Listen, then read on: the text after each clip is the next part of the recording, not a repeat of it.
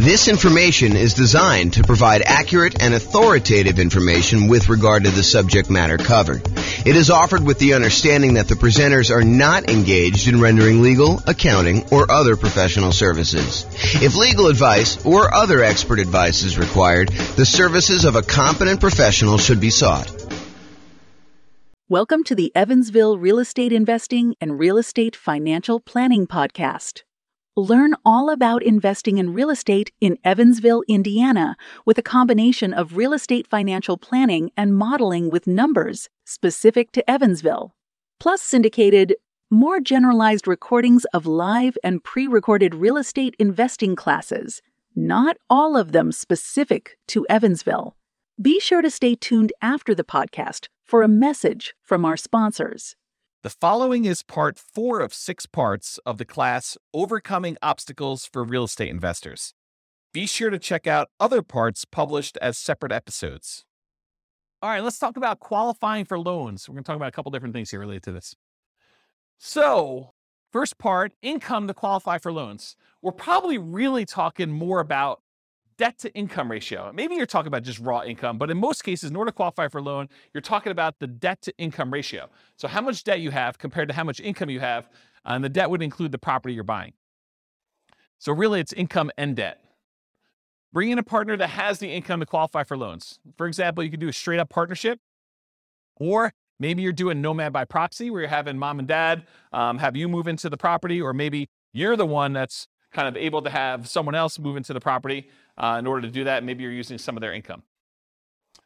Creative financing. So all the different creative financing strategies that don't require you to qualify, things like buying properties subject to, or buying properties on a lease option, or getting owner financing. A lot of these do not, just like by law, like it's not by law, but by like the way that the company does business, like the banks, they're not going to require a debt to income kind of qualification thing. You're dealing with an individual seller and it's all negotiation. Some will, but a lot of them will not.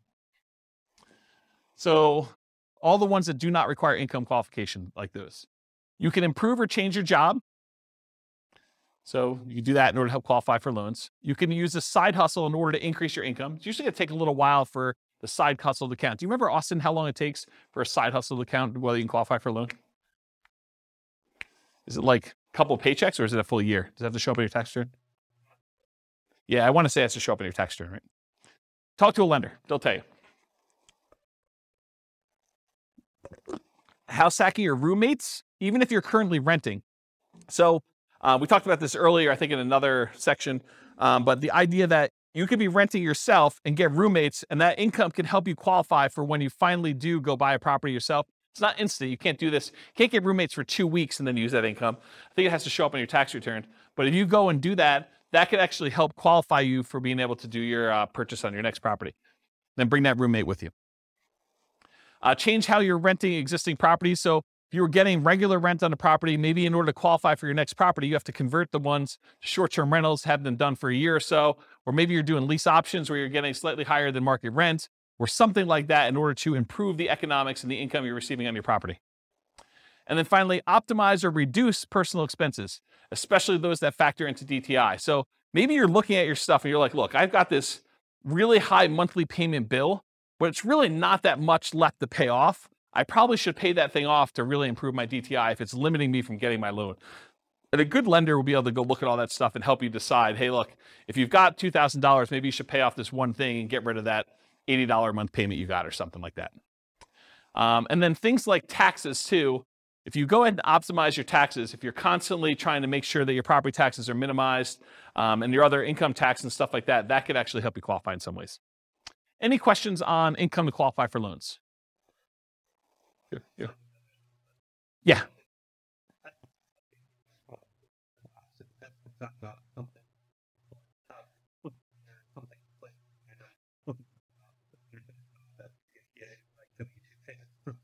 Oh, so if it's W-2 payments, you can count right away?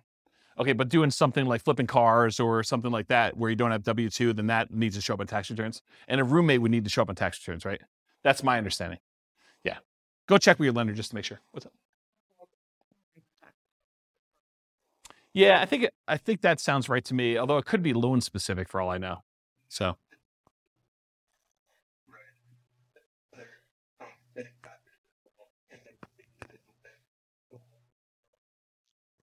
So what was set off, Mike, is there could be bank overlays and there could be, what do you call compensating factors? Yeah. So go talk to a lender if you're going to do that situation. Make sure you know exactly before you go get roommates when you're not going to be able to use that money for a couple of years. Go talk to your lender and find out all that stuff ahead of time. And a lender would absolutely love to talk to you about those questions, provided you're going to use them in the future, even if it's a year or two in the future. Any questions on this? Cool. Credit score to qualify for loans. So obviously, actively improve your credit, right? Make sure you pay your bills on time. Work on things that you have credit blemishes for. Go fix all that stuff. We did a whole class. I probably need to get Jason to come back and do another class on improving your credit score. Anyone happen to see Jason's class on improving credit? You guys were around for that? Was that pretty cool? Yeah, so Jason did this. Maybe I'll even publish the class that we had on there to the new podcast. But Jason did this like ridiculously crazy deep dive into how to improve your credit, which was, I mean, I had low expectations going in, not because it was Jason, but just because it was like credit and like, I'm like, what can you do? But he had some really crazy, interesting stuff in there, which I was very surprised to hear about. So maybe I'll go publish that one. But actively improve your credit. Bring in a partner that has credit to qualify for loans. So if you don't have the credit score, bring in a partner, or maybe you do Nomad by proxy where mom or dad or grandma and grandpa actually help you buy the property. You move in, you live there for the year. They only have to put 5% down, or maybe you only have to put 5% down, and you overcome the credit score issue by doing that. Creative financing and other real estate strategies that do not require income qualification, in other words, credit score. So if you're doing wholesaling or wholetailing, or you're doing real estate brokerage, all those I kind of put in the same bucket. They're kind of like making immediate income by helping people find a property to buy. It's kind of the way I describe it. And depending on whether you're flipping your own personal property as a contract, wholesaling or wholetailing, or whether you have a real estate license and you're being paid a brokerage fee to represent one side of the party or act as a transaction broker and get paid a commission to do that. Those are the kind of two different variations of that. Partnership flips and regular flips. So partnership flip is where you have the seller of the property remain as an owner of the property. They leave their loan in place and you kind of coordinate the repairs, and then you guys sell it together and you agree to split the profit on that in some equitable way, whatever you guys negotiate. And then regular flips is where you acquire the property, you do all the work that needs to be done, you resell the property. Sometimes you could do those with hard money loans where it's not required. If you're doing the partnership flip, there's no loan to get. So it's really the seller keeps the same thing, so you don't need a credit score at all. And when you're doing regular flips, it could be a hard money loan or something like that. Or you can pay cash. Already mentioned partnerships. We'll talk about that.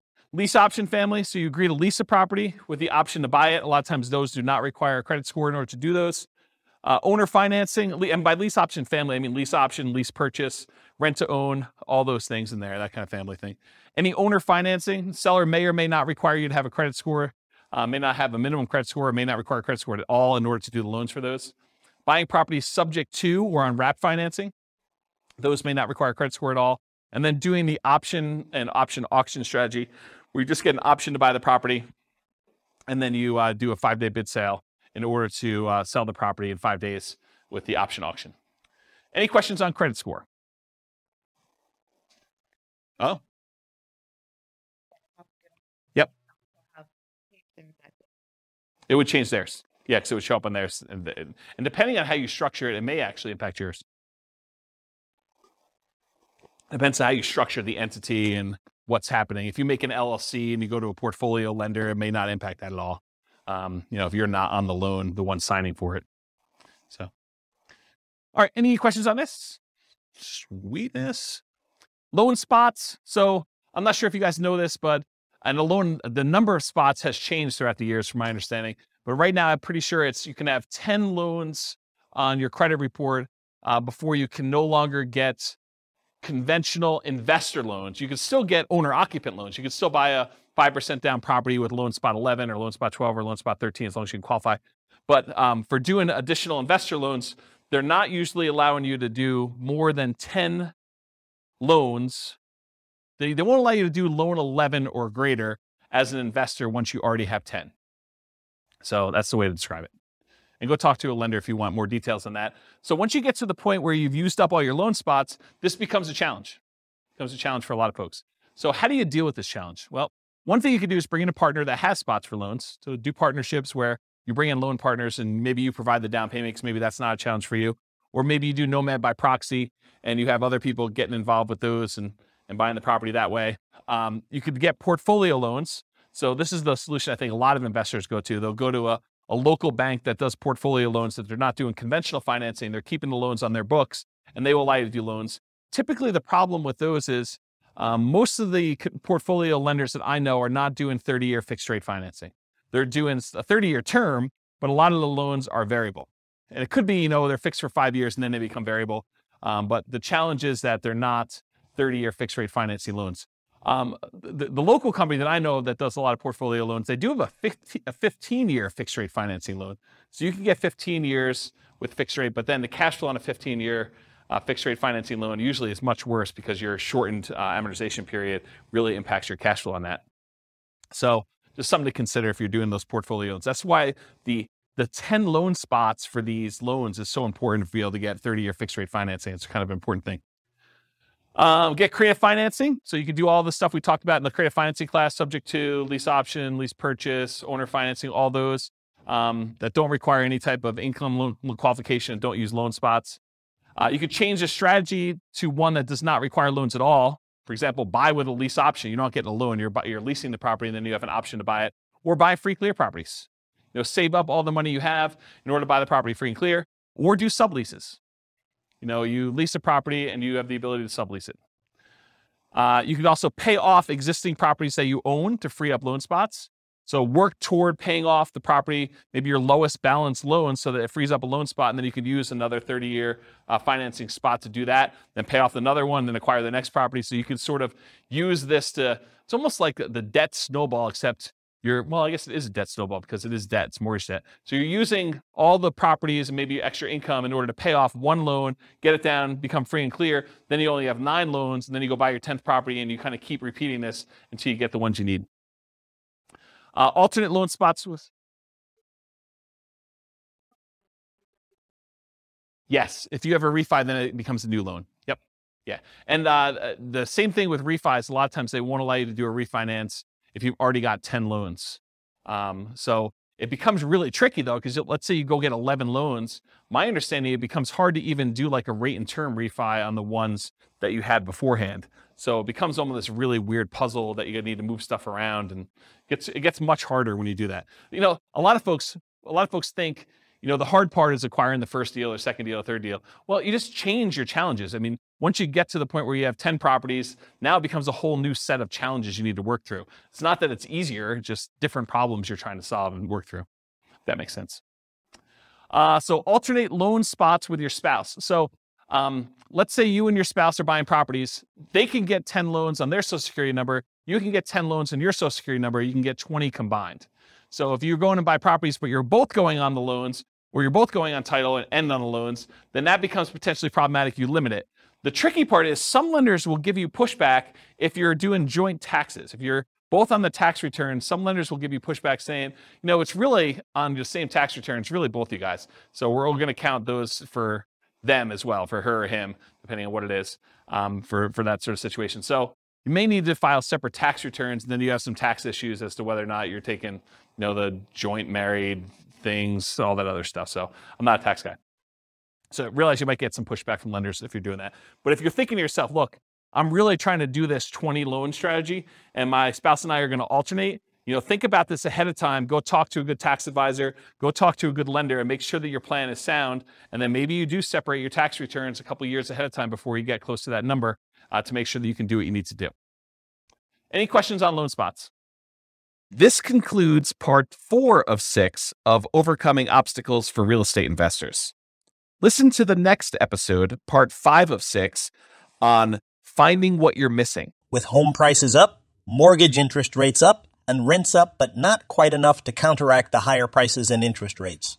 Cash flow on rental properties in Evansville is harder than ever. Book a call with the Real Estate Financial Planner to apply our proprietary 88 strategies to improve cash flow on your rentals. See the show notes for a link to schedule your call and improve your cash flow today. If you're a real estate agent, lender, or professional in Evansville that wants to help our real estate investor listeners, consider reaching out to learn about collaboration opportunities with this podcast. We'd love to add more value to our listeners by having you assist our investors buy, sell, and finance their real estate investments. See the show notes to schedule a call to discuss collaboration opportunities.